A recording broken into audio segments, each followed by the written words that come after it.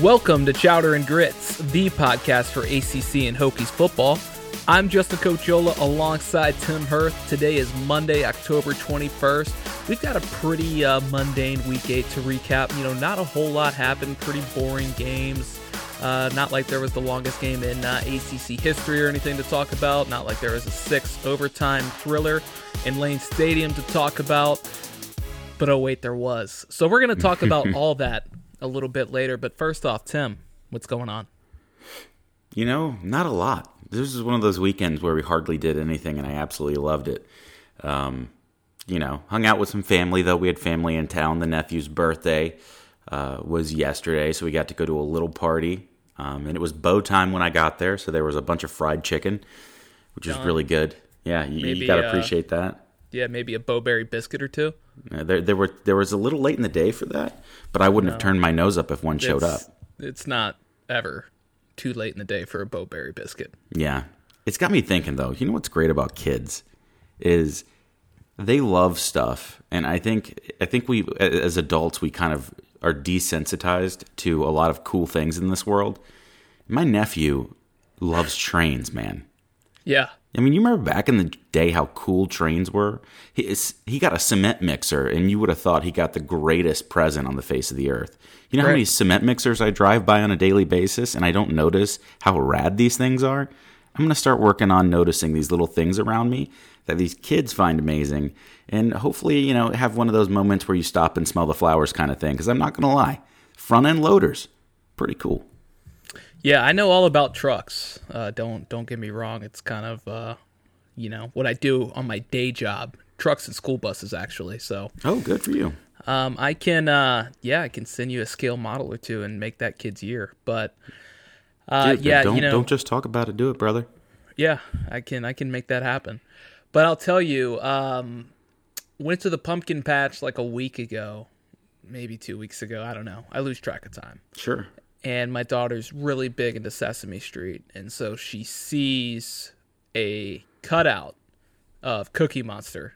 Oh. Like, it's a wood cutout, and it's painted like Cookie Monster. And she goes up to it and hugs it. Just like... I love it, man. I love it. It's just, that's something you're only going to get from a kid. The thing that kind of bothered me, though, about the Sesame Street exhibit is Kermit and Miss Piggy from the Muppets were in the crew. Yeah, that's not acceptable. Like, that's not Sesame Street. That's not acceptable. Why do people think that's Sesame Street? There's definitely like a group of people that think the Muppets and Sesame Street are the same thing. Yeah, they think that Jim Henson and the Sesame Street gang all kind of whirled up into the same ecosystem there. It doesn't exist like that. You get a kid, you really start to realize how delineated these things are. And I don't know what happened to the Muppets. I haven't even ran into a situation where those furry friends have been on the TV. It's all Sesame Street around here. Yeah, and I mean, the thing with kids is they don't really care about football. And I wish I had that problem sometimes. I mean, this is how dedicated I am, Tim. So I live in Chicago. I think that's been well established. And the game wasn't on here because it's on regional sports networks. It's not going to be carried in Chicago. So I'm streaming it on Watch ESPN. Pretty easy, right? Sure. Well, the entire feed for the game, like if I tried to feed it to my television or use the app on my television, it was this fragmented picture. Like it just couldn't catch up. And if I was going to watch it for longer than 3 minutes, I was probably going to have a seizure. So I had to spend the entire game watching it on an iPad. And by the end of the game, or what I thought was close to the end of the game, I was plugged in to a outlet because I was down to like 5% battery, standing over a counter, hunched over, watching the end of the Virginia Tech game on an iPad, making sure I didn't look at Twitter or my phone, so it didn't spoil what was coming. So. Yeah, well, I was watching on my iPhone. As I said, I was at my nephew's birthday party during this game, and so I was watching on my 4-inch screen on my iPhone. That was in a pretty poor service area, so it looked really pixelated most of the time. You could barely make out the players. Yeah, great. And when I wasn't doing that, I was listening to the Carolina Tar Heels radio broadcast. So on that field goal in overtime, the first field goal that they missed that would have won them the game and, I believe, the third overtime, I had my finger on the power button for the radio in the car because as soon as that kick was going through, I was going to turn off that broadcast so I wouldn't profusely vomit all over my car hearing them celebrate that win. But luckily, the kick was no good, and I got to hear it all on the radio. It was beautiful. Everybody knows kind of how that game has ended, even though we'll get into it obviously in a second. But I went home immediately, watched the highlights on the Watch ESPN app. I went down to the ACC conference logo, clicked on it. They had the replay already live, 15 minutes after. And I went back and watched the whole overtime. Wow. Yeah. So before we get into it, thanks for joining us. We are Chowder and Grits, the podcast for ACC and Hokies football. If this is your first time, we're glad you're here. Go ahead and hit that subscribe button, leave a review, let us know how we're doing. Maybe leave us 5 stars. Just because you're new and you want to be friendly, that would be great. And we're your stop for Hokies football primarily, but we talk about the ACC as well. So let's go ahead and jump into it, Tim. So let's. North Carolina, Virginia Tech. Virginia Tech was a 3.5, 4-point underdog at home, depending on what booking agent you were going through there. But I have so many thoughts on this game, and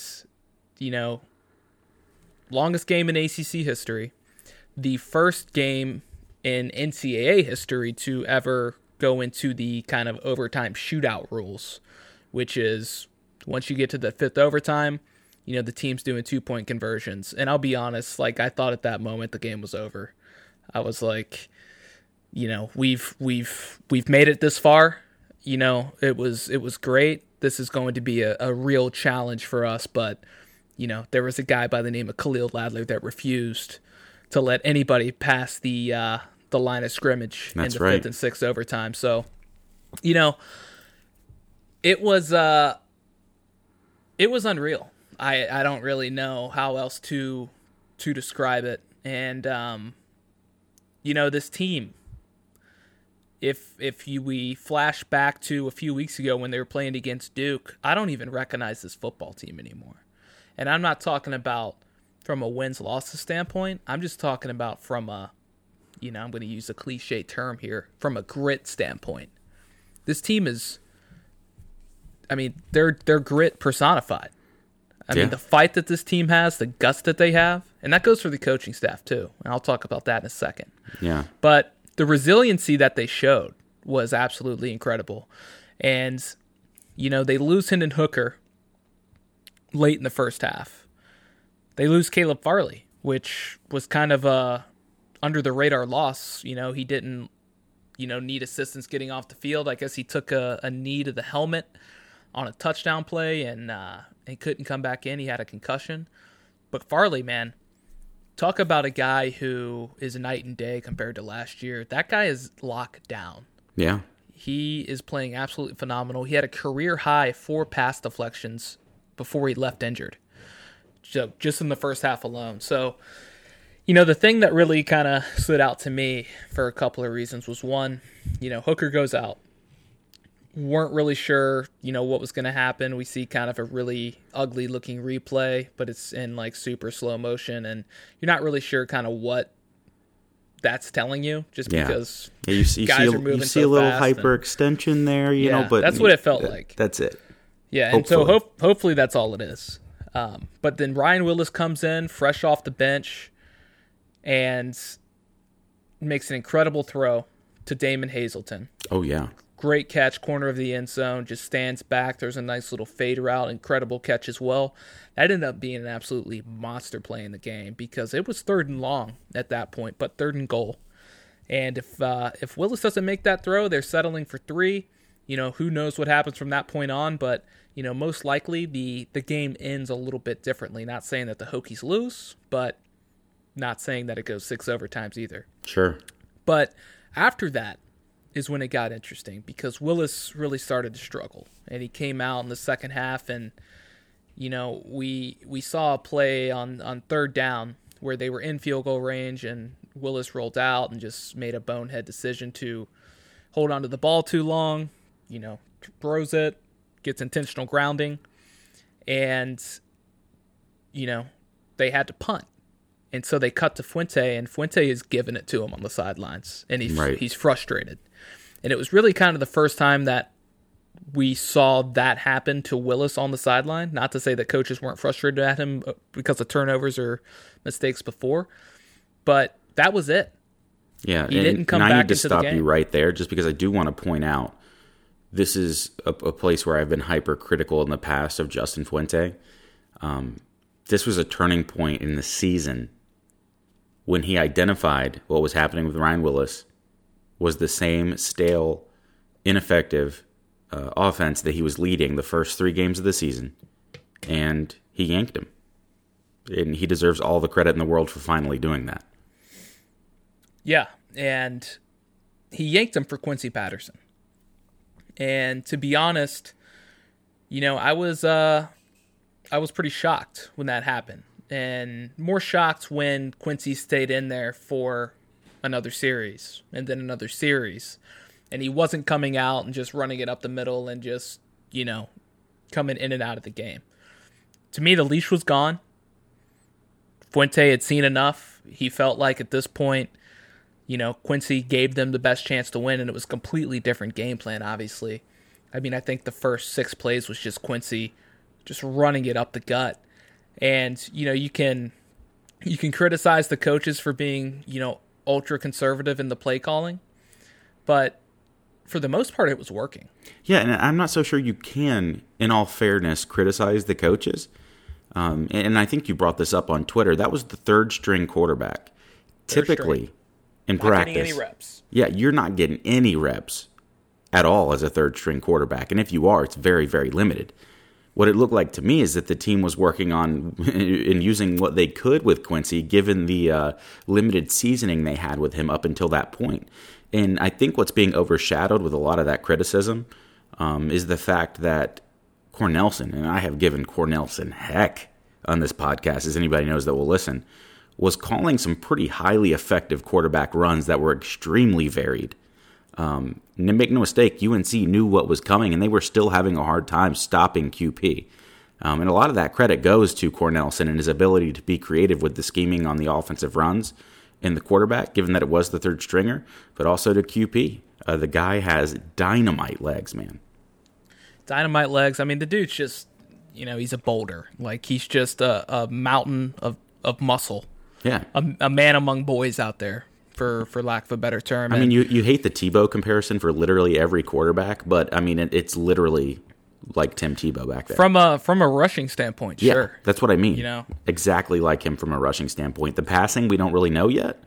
Although he flashed. But that running, you talk about body type, running style, and the offense that we run is similar to what Florida did with Tebow. So, It was cool to see QP have some success.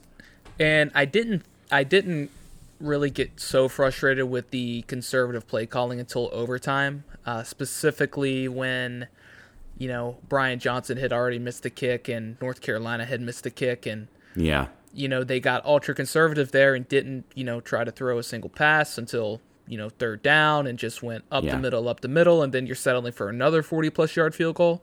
Yeah. Brian Johnson has proven that 40 yards and in, or under 40 yards, he doesn't miss. Yeah. But he hasn't made one over 40 yards this year. So sure. And I think we had it close to under right before that false start.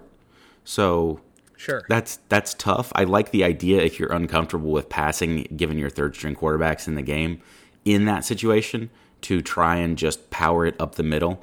Maybe you'll get a first down, maybe not. But if you're settling for a field goal on a 3rd and 3, which is what it should have been if we were able to run another 3rd down from 2nd and 5, you imagine we would have gotten a little closer after that. Yeah, that would have worked. And I think the chances of the field goal going through would have been high at that point.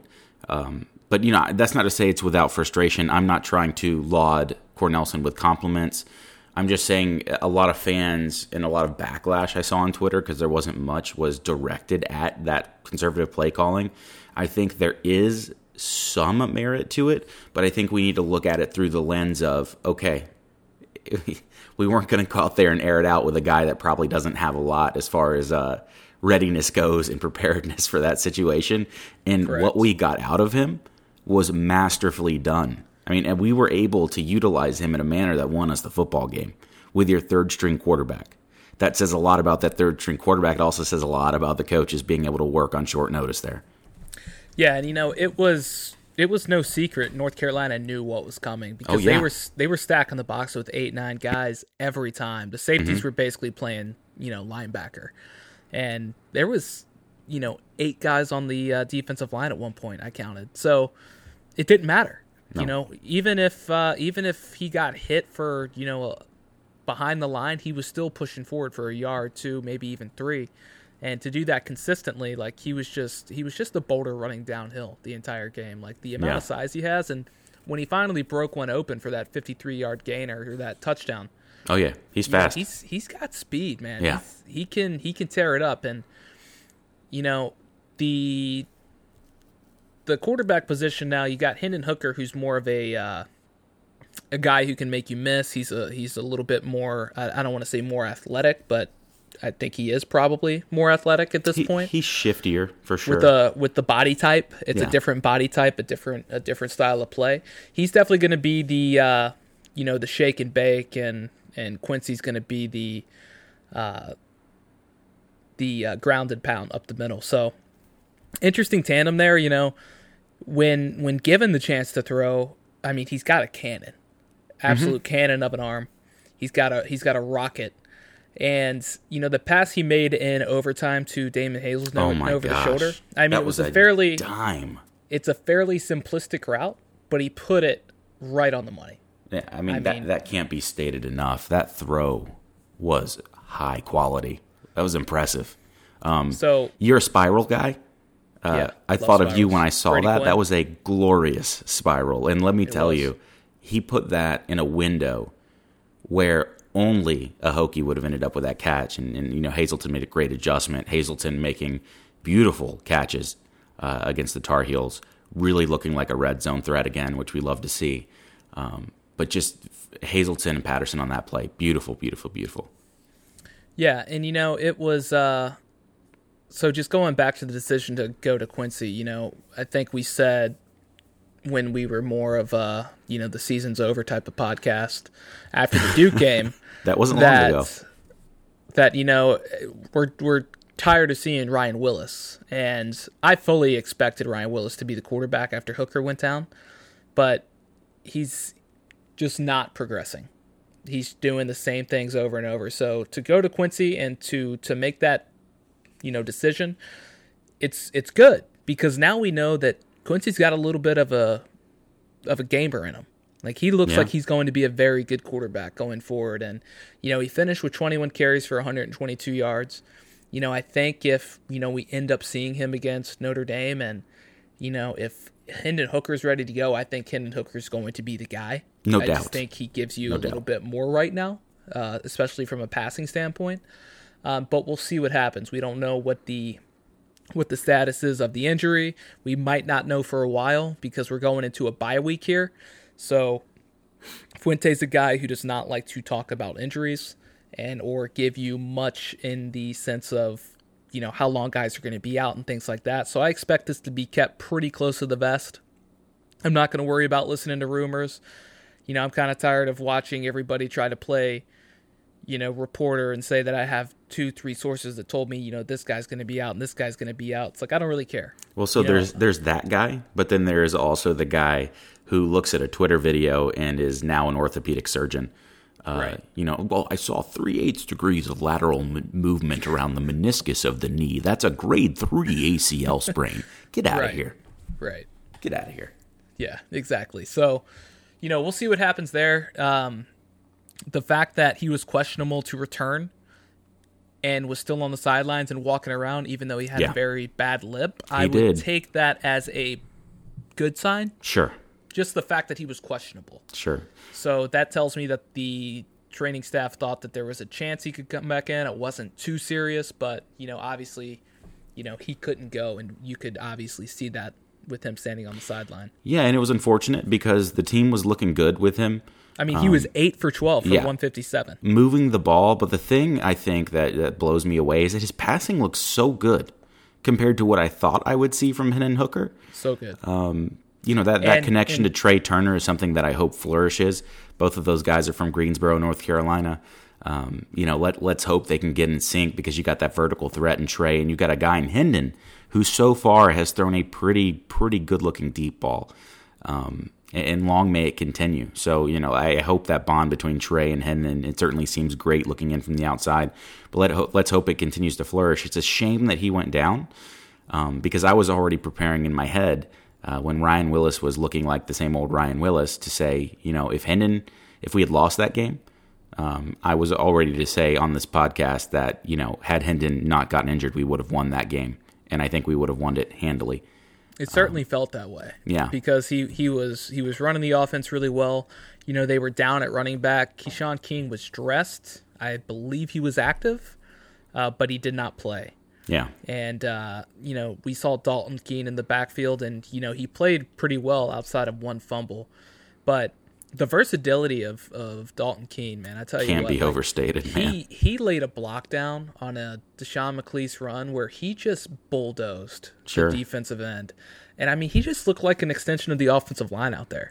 Yeah. And for a guy of his stature to be able to do that and to be able to play tight end, be able to catch the ball out of the backfield, to be able to run out of the backfield, that's what you want out of any guy. He is the modern day Sam Rodgers, essentially. And imagine that guy's doing what he's doing, all that versatility. But the thing that amazed me is he was actually fairly quick through the hole.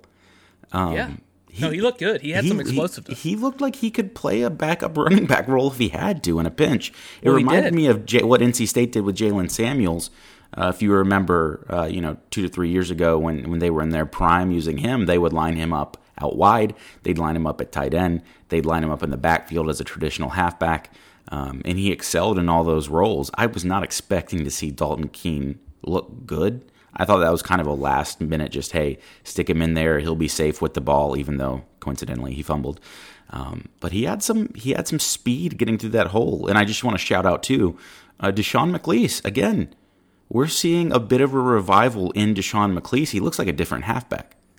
He does. He had a really solid day on the ground. He had a nice catch through the air as well that went for about 20 yards. And, he seemed to have found a new groove, and I'm sure it helps with, an offense and a quarterback that's able to move the ball. And, I think, what we're seeing out of Hooker and Patterson is when Patterson looks like he was born to run the read option. Yeah. And he runs it to an elite level. Makes good reads. And that keeps the defense honest. That may as well be a play action. And you're seeing it pay off in the backfield with Deshaun McCleese, who's a shifty guy.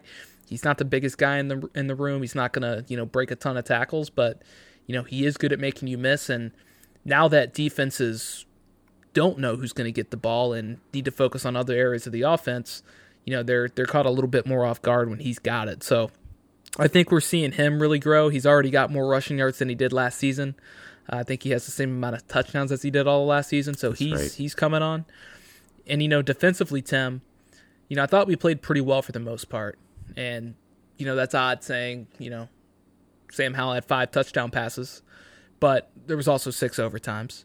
Not that either team lit it up in overtime, but yeah, your best cornerback went down. You were playing with a backup safety in the first half who ended up starting the second half as well, who I thought played pretty well in Devin Hunter.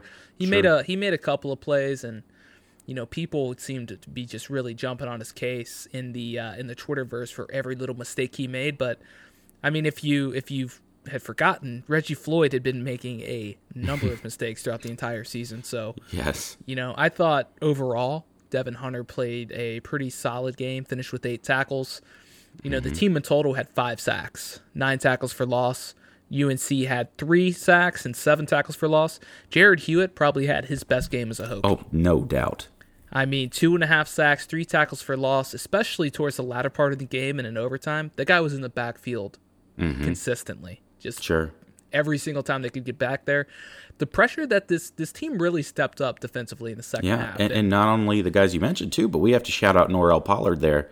Norrell had a great game. He's looking like one of those twitchy defensive tackles that Foster has loved in his time here. He's starting to remind me a little bit of Ricky Walker, in that he's a little undersized, but the guy's just hard to block. So the one play that caught the defense off guard in the second half was the, little, I'm not going to call it a trick play necessarily. It was just more of kind of a hidden flea flicker, as I like to call it. The double reverse flea flicker. Double reverse, yeah. And so, the safeties, I don't know where they were at, but that was on them. Right. There was nobody in the back of the field, and the guy just ran into the end zone, could have walked in there. Other than that play, the defense was pretty much shut down for much of the second half, for much of overtime. They were getting pressure on the quarterback. Sam Howell's a big guy. He's tough to bring down. They were making him feel it, though. We didn't see cardiac Sam in this game. No. And we didn't see a bad Sam Howell. I mean, we saw a pretty solid Sam Howell, but we didn't see a guy who, was just playing out of his mind in the fourth quarter like he has often done. And, the defense wasn't perfect, but overall I was very happy with the performance. It felt like watching the game that every third down UNC came against, they got, at least in a critical moment. Yeah. So they need to be better in third down sets. If you look at the stats, I think UNC was 9 for 21, which, it's pretty solid. It's bad for the defense, but it's not the way it felt. And then total yards, Tim, it was 491 to 490. UNC edged them by a yard. VT had 254 yards rushing on 60 carries. And had 4 less penalties, although they had 2 turnovers compared to 0. So I really felt like the most disciplined team was going, or most disciplined Tim, the most disciplined team was going to win the game. Yeah. I didn't think either team was very undisciplined. I thought, the Hokies had a couple of sloppy turnovers there in the first half. They were able to survive it, and they came out on top. And, the fight that this team showed in overtime, it felt a lot like the 2011 Miami game, and I felt like I was watching maybe a different version of Logan Thomas with Quincy Patterson. That's at least the way it felt to me, and maybe it was the long touchdown run that he broke off, similar to what Thomas did against Miami in that game. But I was I couldn't be happier that they came out on top, that they got the win. I thought it was a great statement for the coaches. I thought it was probably one of their best coach games that I've seen. You can complain about the play calling, but I think that's maybe a little bit short-sighted. And it was a full team effort. That was a team win if I've ever seen one. We had 3 quarterbacks play. We had 3 quarterbacks throw touchdowns. They came in and they made plays when they were called upon. And like I said, there was some booing of Ryan Willis in the game. Yeah, don't like that. I don't think anybody likes to see that. No. And how soon do you forget, literally without Ryan Willis throwing that touchdown, and I don't know how you can't say it wasn't a great throw, because it was. I'm not sure Virginia Tech wins the game. Yeah. So for all of our guys to be ready to come into the game, for Khalil Ladler to be ready and have his name called upon to come in, as we're down short-staffed in the secondary, Shamari Connor's playing out of position. We've got Ladler stepping up, playing the whip linebacker spot.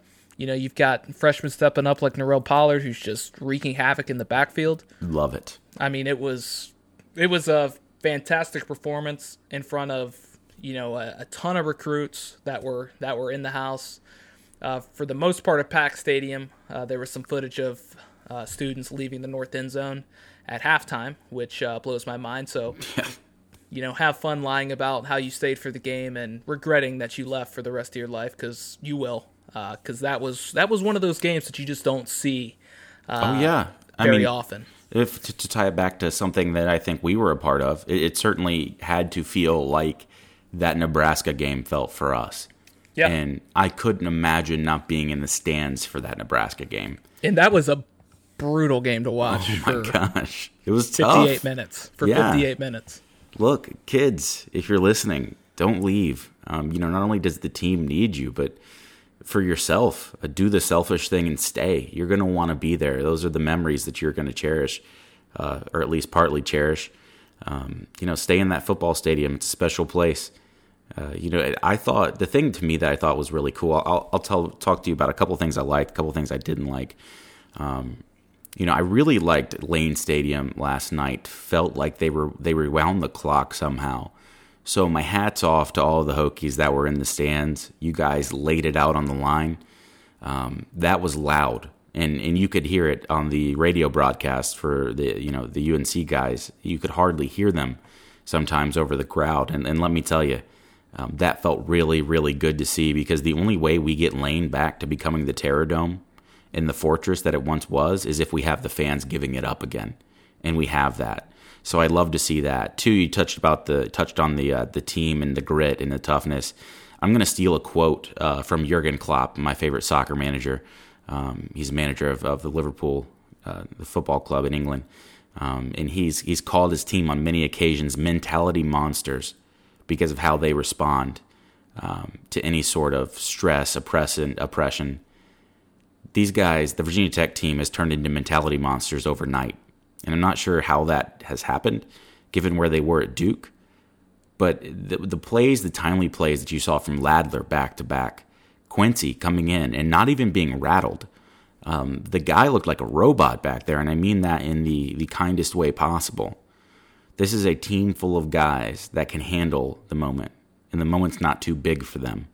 And that is a huge rally from where they were. So I like where this staff has brought this team, because I could never even fathom that we would be here right now after what I saw in Lane Stadium when Duke came into town. So I love those two things. A couple of things I don't like. Don't boo Ryan Willis. Remember, he didn't choose to start all those games himself. He was put in that position, and I feel like he was put in a position to fail by the coaching staff. I'm really frustrated, and it makes me question the staff's ability to understand talent and to understand their offensive scheme when we had Quincy Patterson and Hendon Hooker starting the season on the bench behind Ryan Willis.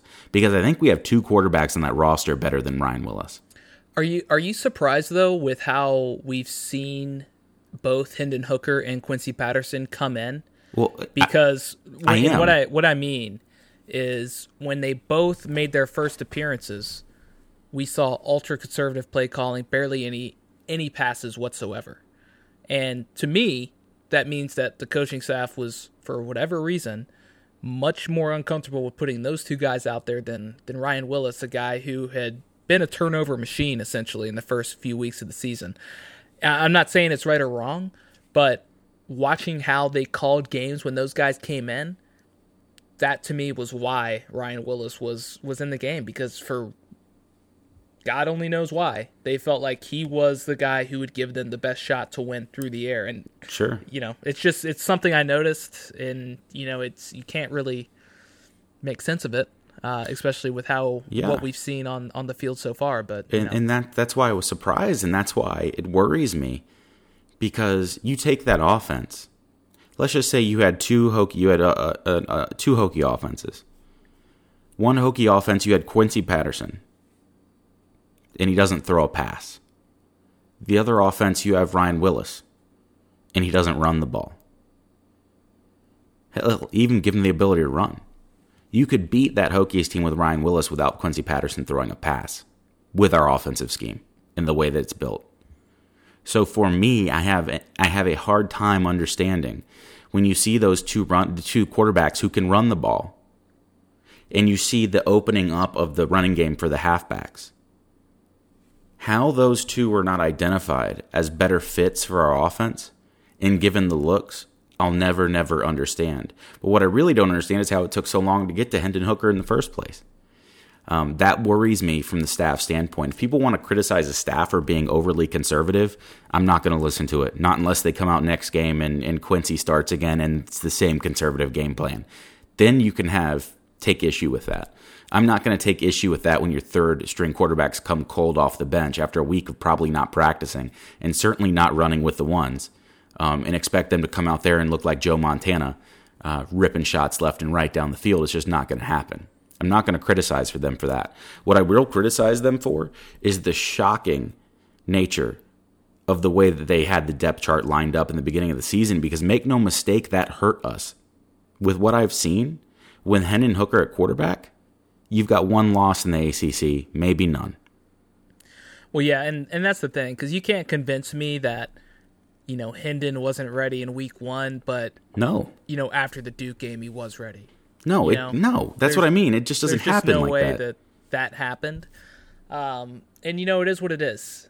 We won't dwell on it, but I wanted to. And look ahead, but, what I will say is, from what we're seeing now is, I think what we saw with Quincy Patterson is, okay, the coaches can adapt a game plan mid-game, because they did. They certainly did. But that's just something that they never just seem to do to fit Ryan Willis's skill set. And I think that's my biggest misunderstanding with what's going on, because we saw it yesterday. Like, we were still seeing the same offense around what wasn't working for Ryan Willis. And I'm not sure if it's all on Ryan Willis. I think it's maybe just the plays that are coming in, because, I just don't want to see Ryan Willis running a read option. No. Ever. Because I've seen it enough throughout the season, and it doesn't work. But we saw it a couple of times yesterday before he got pulled. So, is what it is. We'll see what happens after this game. Big emotional game. They're heading into a bye week. Probably a good time for a bye. They're pretty banged up at the moment. So what I will be interested to see is, like, let's assume Hendon Hooker is ready to go against Notre Dame. Will we see Quincy Patterson on the field in certain sets? That I'm a little bit unsure of. I think we might, depending on the health of the running back situation. We might see and the health of the quarterback too. Yeah, exactly. So we might see 2 quarterbacks out there in the shotgun, which would really throw a defense off. So we'll see what happens. The Notre Dame game is going to be a tough one. It's going to be a physical game. Defensively, Notre Dame has been better over the last few weeks, so that'll be something to look for. But for right now, Virginia Tech, huge win. Can't say it enough. Feel really good for the coaching staff, for the players. I did not think that they would go undefeated in October after what we saw. Or was it undefeated in October? Because the Duke game was the last game of September. Yeah, that's right. So undefeated in October, that is a huge accomplishment considering where they were at home against Duke. The fact that they finally won a big game at home against the Power 5 opponent, against a team that they were an underdog to, against the Coastal Division opponent, it was big, and they lived to see another day. There's still plenty of business to take care of. Pitt looks like they're pretty good. UVA got a huge win over Duke. That actually helped Virginia Tech out. The Duke got the loss. But, one thing I want to point out is, after that Duke game, Virginia Tech was considered to be one of the 5th worst teams in the FBS. And now they're getting votes in the coaches poll. So quite a turnaround. That just shows you that polls mean absolutely nothing. It's all about what you can do on the field. And it was a big win. And for UNC... In fairness, I would have put us as one of the worst Power 5 teams after that Duke game as well. So no hard feelings on that poll. I get it. Maybe one of the worst. I don't think I'd put them in the bottom 5. Yeah, it would have been close for me. That was a poor showing. But, as you said... Now maybe Miami. We're in no question. We're rejuvenated at this point. It felt like a bit of a rebirth for Hokie football this season, and a rebirth for Justin Fuente. I didn't recognize the passion coming out of that man this weekend, but I like to see it. So there's a lot to work on. This team is not, make no mistake, they're nowhere near a Coastal favorite. It's still going to be a tough row to hoe in a lot of spots this season because of depth issues and some injuries. But hey, the byes come at a great time. And maybe we can circle the wagons and get something figured out to keep improving on defense. Because I will say, even though the stats have not borne it out completely yet, I think there is massive improvement being made on an individual level on that defense. And I really hope it's able to continue because we might be able to pull out an all right season yet. Yeah, there's no doubt. So, big performance from Sam Howell as well. Like I mentioned before, 348 and 5 touchdowns. That was a freshman record at North Carolina. He's the real deal. Also tied the UNC record for most touchdowns in a game. Michael Carter had a nice day, 13 carries for 91 yards. Daz Newsome, whose brother Dion obviously played for the Hokies, had a big game, 9 catches for 112, 2 scores.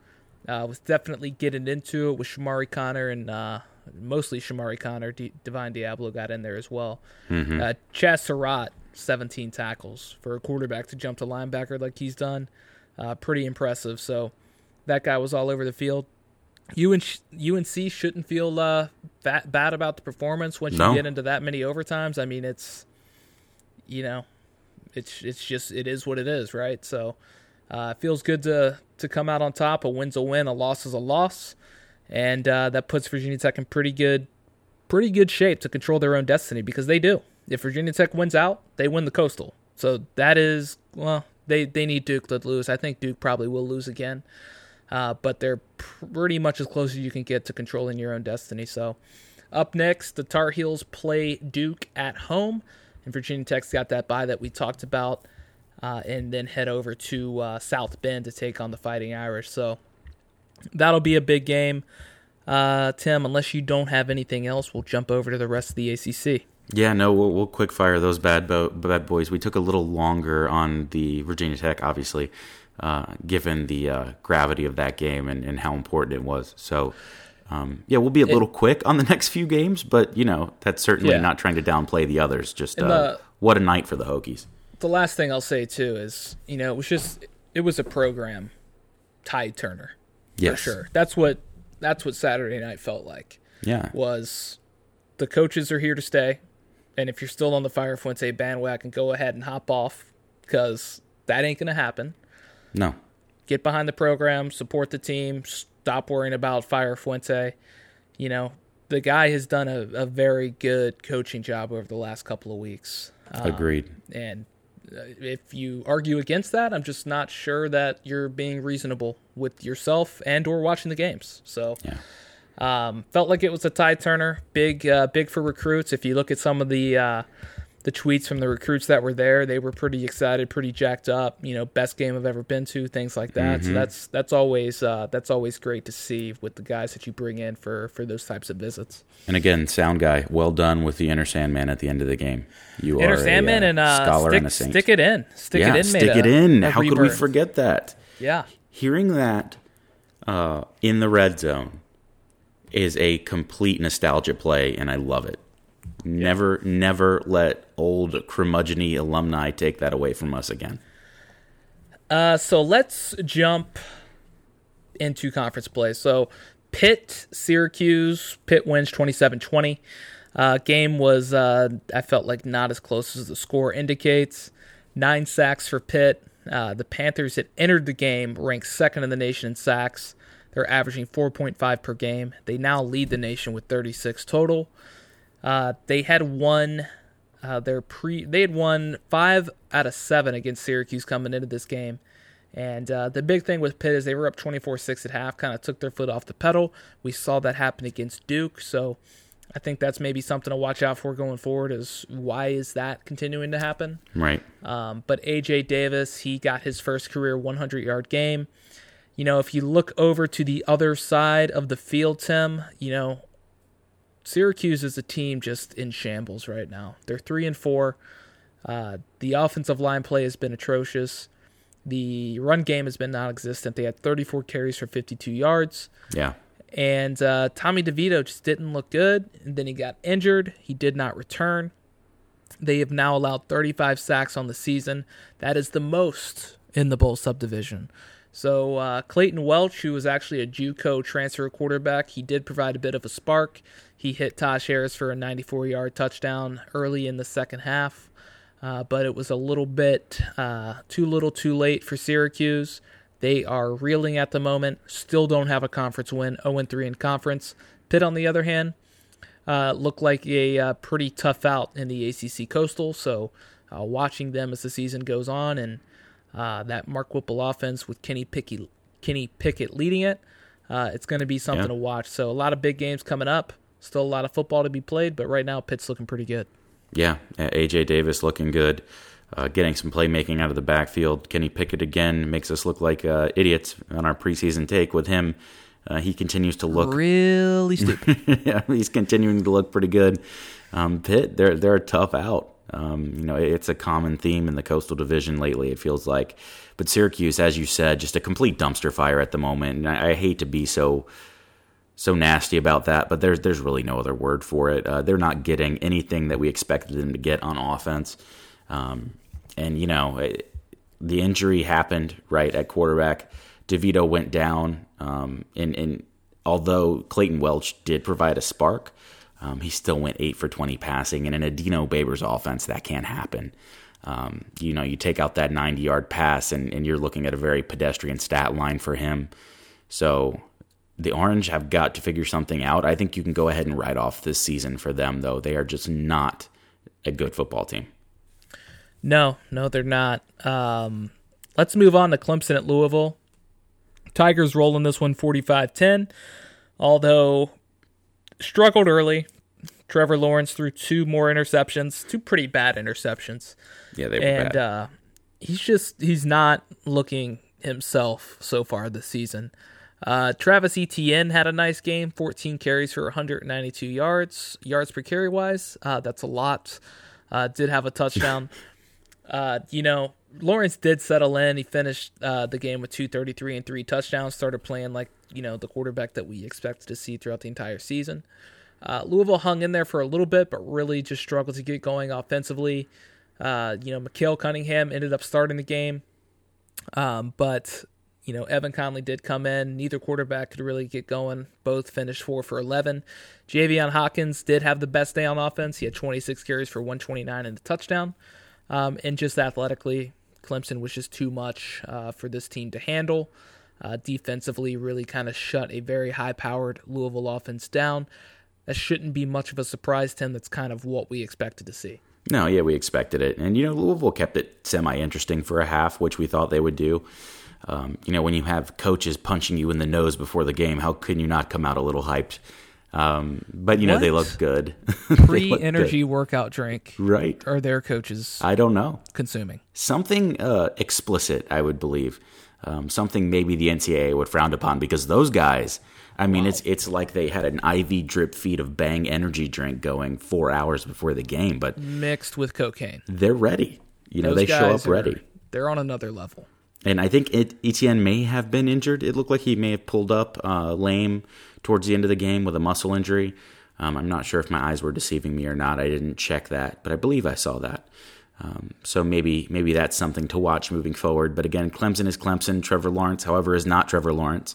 And the longer that continues, I think you can start to worry about him to a small extent. As far as the team as a whole, not a whole lot to worry about there. Playmakers are going to be playmakers, and Justin Ross just continues to look like an absolute beast. What a prize he's going to be for whatever NFL team he goes to down the line. And Clemson keeps rolling. Who was not rolling, Tim? I do, Justin. NC State. I do. Not sure what exactly happened in this game. We had the ACC's top rushing defense going into Chestnut Hill. We thought that was going to spell good things, not because Boston College can't run the football, but because they were starting a new quarterback for the first time in Dennis Grosel. But didn't stop the run, they could not. No. A.J. Dillon ran for 223 yards and 3 touchdowns. David Bailey had 2 long touchdown runs, finished with 181 total yards. NC State had only given up 400 rushing yards all season and allowed Boston College to rush for over 429 yards in this game. Mind-blowing. Unbelievable. 60 carries. They averaged 7.2 yards per carry. The quarterback situation is obviously getting pretty hairy down there in Raleigh. Dave Doran was obviously pretty frustrated after the game. Really not just with quarterback play, but in all facets. Bailey Hoffman got benched. What are your thoughts on this one? I thought Devin Leary looked really good for NC State. He did. I think his play calling is letting him down. I think NC State made a huge mistake with its offensive coordinators in hindsight, because I think they did the right thing at the time. You have 2 great positional coaches that are great recruiters. You want to keep them on the staff. Sure, offer them co-offensive coordinator positions to keep them happy. However, That experiment is failing miserably. The play calling is just awful for NC State. It's in a worse spot than it was even with Cornelsen at Virginia Tech weeks ago. So we're talking about an offense that's lacking creativity, that's not able to move the ball, that's making it hard on its quarterbacks, not taking advantage of two absolutely dynamite running backs, and an offensive line that's underperforming, and you have a recipe for just offensive ineptitude. Now, I will say, when Devin Leary came in and changed the game on offense for NC State, Devin's got an NFL arm. Mentally, there's a lot to work on there. Progressions, there's a lot to work on. He's not looking through his progressions at all. He's a one-read quarterback right now, it looks like. But, hey, that's all stuff that can be fixed, and he does throw a ball that is just beautiful at times. So, getting 3 touchdowns for NC State, given where they were at that point, was a huge deal for him. On defense, where do you start? Boston College didn't even need a quarterback, Justin, to win that game. He was just there to hand the ball off to Dillon or Bailey, and those two could not be stopped. And that was surprising because I can't tell you why that happened, given that I still think NC State's front 7 are very good. I don't know if it was a complete scheming issue or what went wrong, but it's completely inexcusable on the defensive side of the ball. And NC State has now developed a habit over the course of 4 years of allowing career days on offense to various individual athletes, to teams as a whole. And somehow, Dave Doeren has allowed Huxtable to skate past any kind of criticism.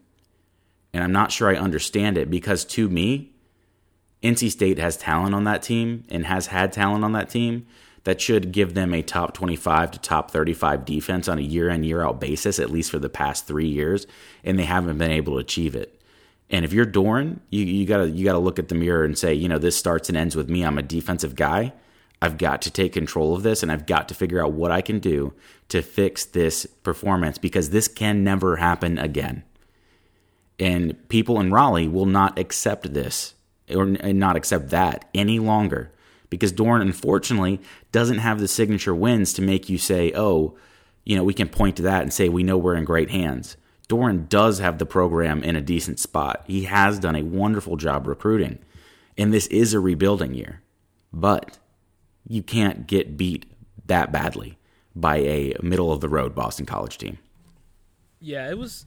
Yeah, I was just stunned watching the game. I mean, I know they've been struggling offensively, but to see them struggle the way they did defensively was pretty shocking. Yeah, so and not making tackles. The gap integrity was completely gone. It's hard to fathom how that happens, but it'll be interesting to see where they go from here, because I don't know even what you do as a head coach in this situation. But changes need to be made somewhere. Yeah, there has to be accountability somewhere down the line for this kind of performance. Another poor performance, Tim, was Duke on the road at UVA. UVA wins 48-14, absolutely dominate the Blue Devils. And the Dukies have been moving in the wrong direction since the Virginia Tech game, which is ironic considering the direction Virginia Tech is moving since that game. So they turned it over 5 times in this game. Bryce Perkins ran for 3 touchdowns. Wayne Tuilapapa ran for 2. And, UVA made it look pretty easy. Game was close there for a quarter or so, and then they just kind of started to pull away.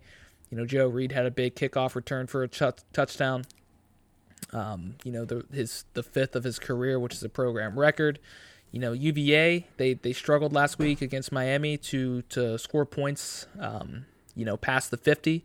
Mm-hmm. They had 4 drives of 34 yards or less, where they got points. So that means the defense and or special teams was really setting them up well for scores, and they took advantage of that. Duke gained only 166 yards in the first 3 quarters.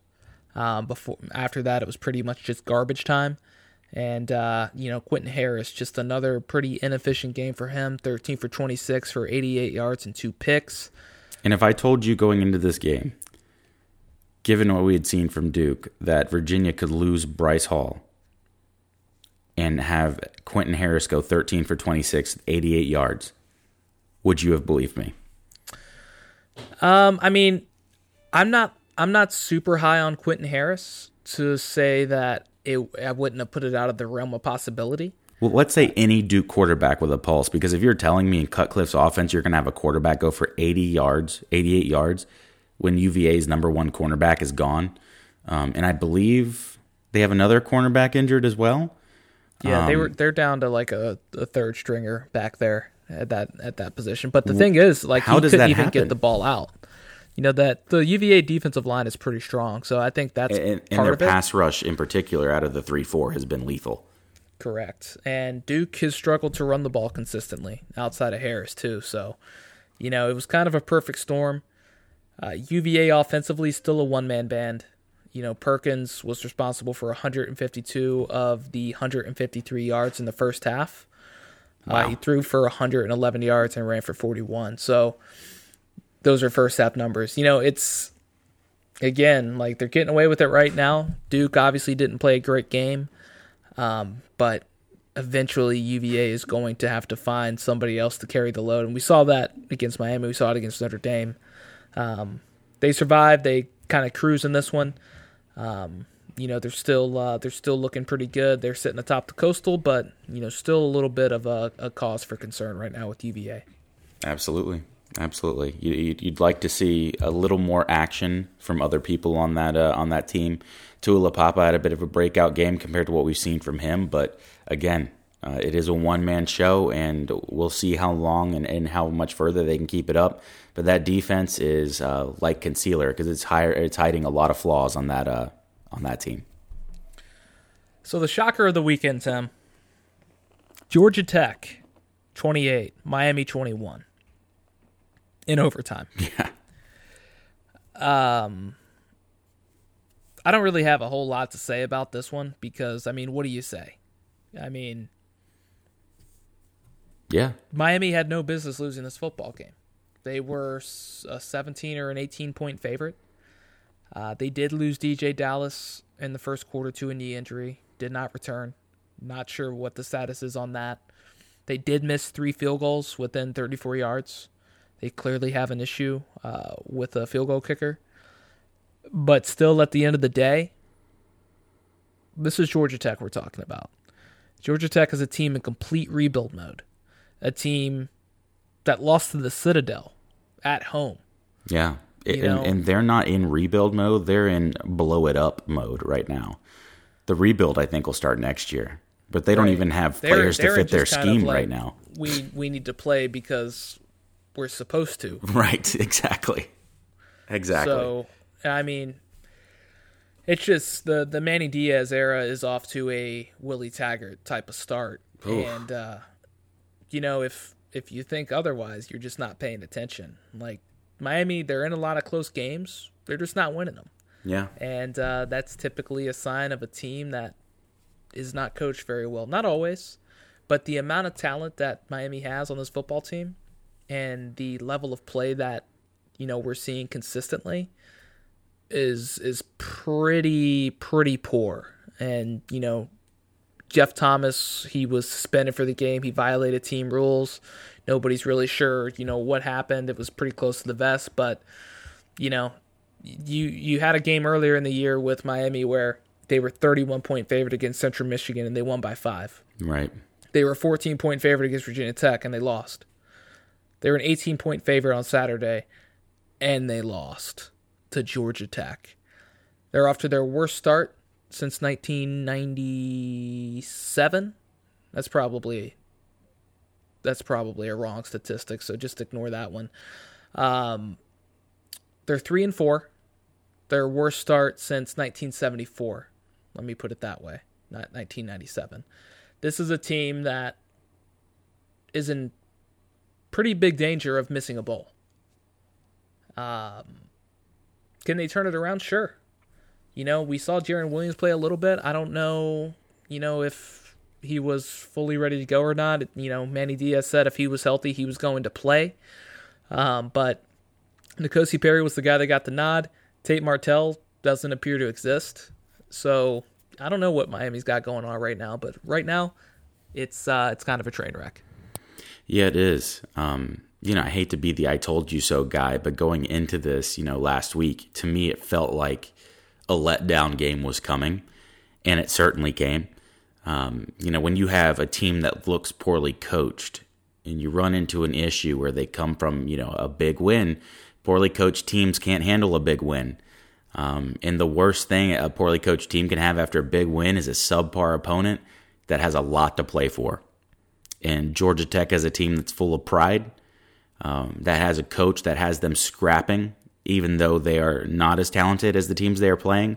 They are one of the hardest teams as far as effort goes. And in effort, they bring it every single game. And so you knew going in that if they could just hang around with Miami, there might be something there for them. And it was cool to see them get that first win for a program that badly needed it, for a fan base that really, really needed it. It was cool to see. And what a way to do it, too, beating Miami at Miami. So hats off to Jeff Collins, hats off to the program. And if you're a Miami fan, you have to be wondering at this point, how much lower can this thing go? Because, this should be rock bottom. It should be rock bottom. I feel like it could definitely go lower based off, what we're seeing this year on the field. But yeah, not the season that we were expecting out of Miami. This is a team that a lot of people thought was going to win the Coastal with ease. And now you've got already kind of a disengaged fan base, even more disengaged. You've got people that are unhappy with Manny Diaz. The luster of that hire is long gone. It's a bad situation right now to be in the Miami football program. Yeah, he had a hell of an offseason coming into this, and so far the results haven't been there. So, you're I think you have to obviously give Manny time, but there is a scenario in which these results keep coming in the way that they're coming in where he could be sent packing at the end of the season. So, fun stuff. So, Wake Forest, Florida State, last game of the week in the ACC. Demon Deacons hold off the Seminoles 22-20. Interesting game, Tim, because, Jamie Newman was a scratch. Sam Hartman got the start, played pretty well. Wake Forest had season lows in yards and points in this game, but they still managed to win, which is saying a lot. And the thing is, the Florida State defense played pretty well in this game. They kept Wake Forest out of the end zone on 13 out of 14 possessions, and there was 5 times Wake Forest was inside the 10-yard line, and they had to kick a field goal. So that was a pretty nice job there by the Florida State defense. The offense, a little bit sloppy. We didn't see Alex Hornibrook in this game. It was all James Blackman. We've been playing that little quarterback roulette with Florida State, so it seems like they're probably turning back to James Blackman at this time.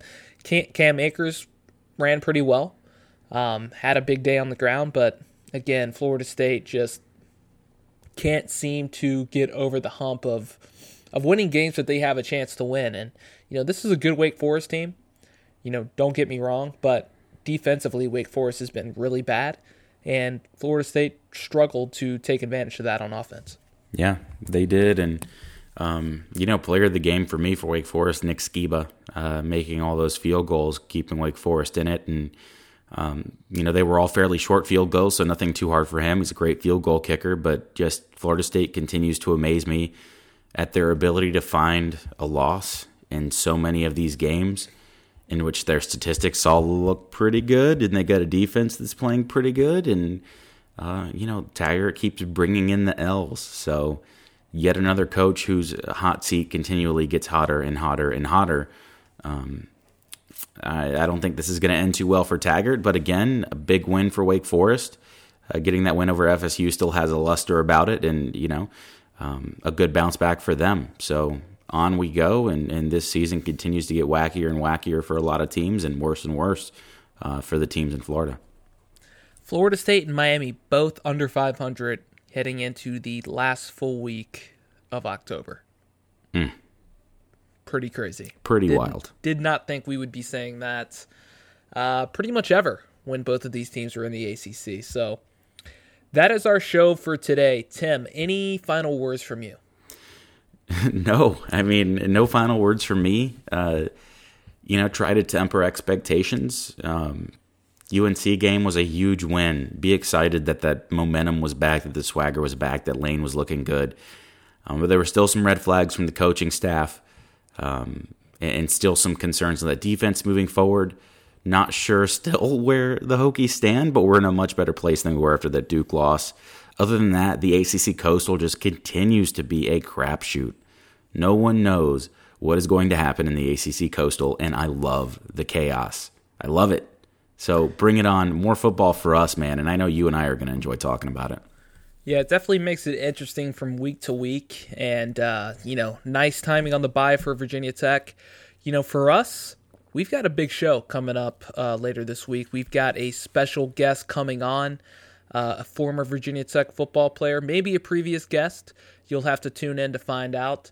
But we're going to kind of break down what we've been seeing, hear it from his standpoint throughout this season, and go from there. So be sure to tune in for that one. So we'll have a exciting show for Virginia Tech stakeholders, even in the bye. So that's what we're in the business of doing here at Chowder and Grits. So once again, we are Chowder and Grits, the podcast for ACC and Hokies football. You can find our podcast pretty much everywhere. Apple Podcasts, Spotify, those seem to be the top two. You type in Chowder and Grits on Google, you'll find us.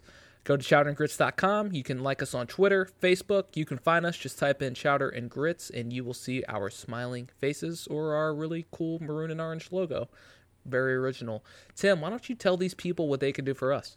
Leave those reviews, share our content, and tell your friends. Those are 3 things you can do for us to make our time even better than it is already, and we're loving it as we speak. So do what you can as far as that goes. Again, continue the engagement on Twitter. You guys are awesome as far as that goes. So no real need for improvement there. Just keep it up. And the biggest thing I think is word of mouth. Not everybody has Twitter and Facebook, and a lot of these guys like to listen to podcasts too. So let them know some guys who like to talk Hokies football, and we'd love to have them listen in. Other than that, as usual, Justin and I appreciate you guys swinging by and dropping in to listen to this recap. Big win for the Hokies this week, and long may these wins continue.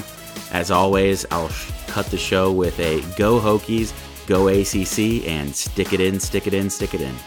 See you guys later.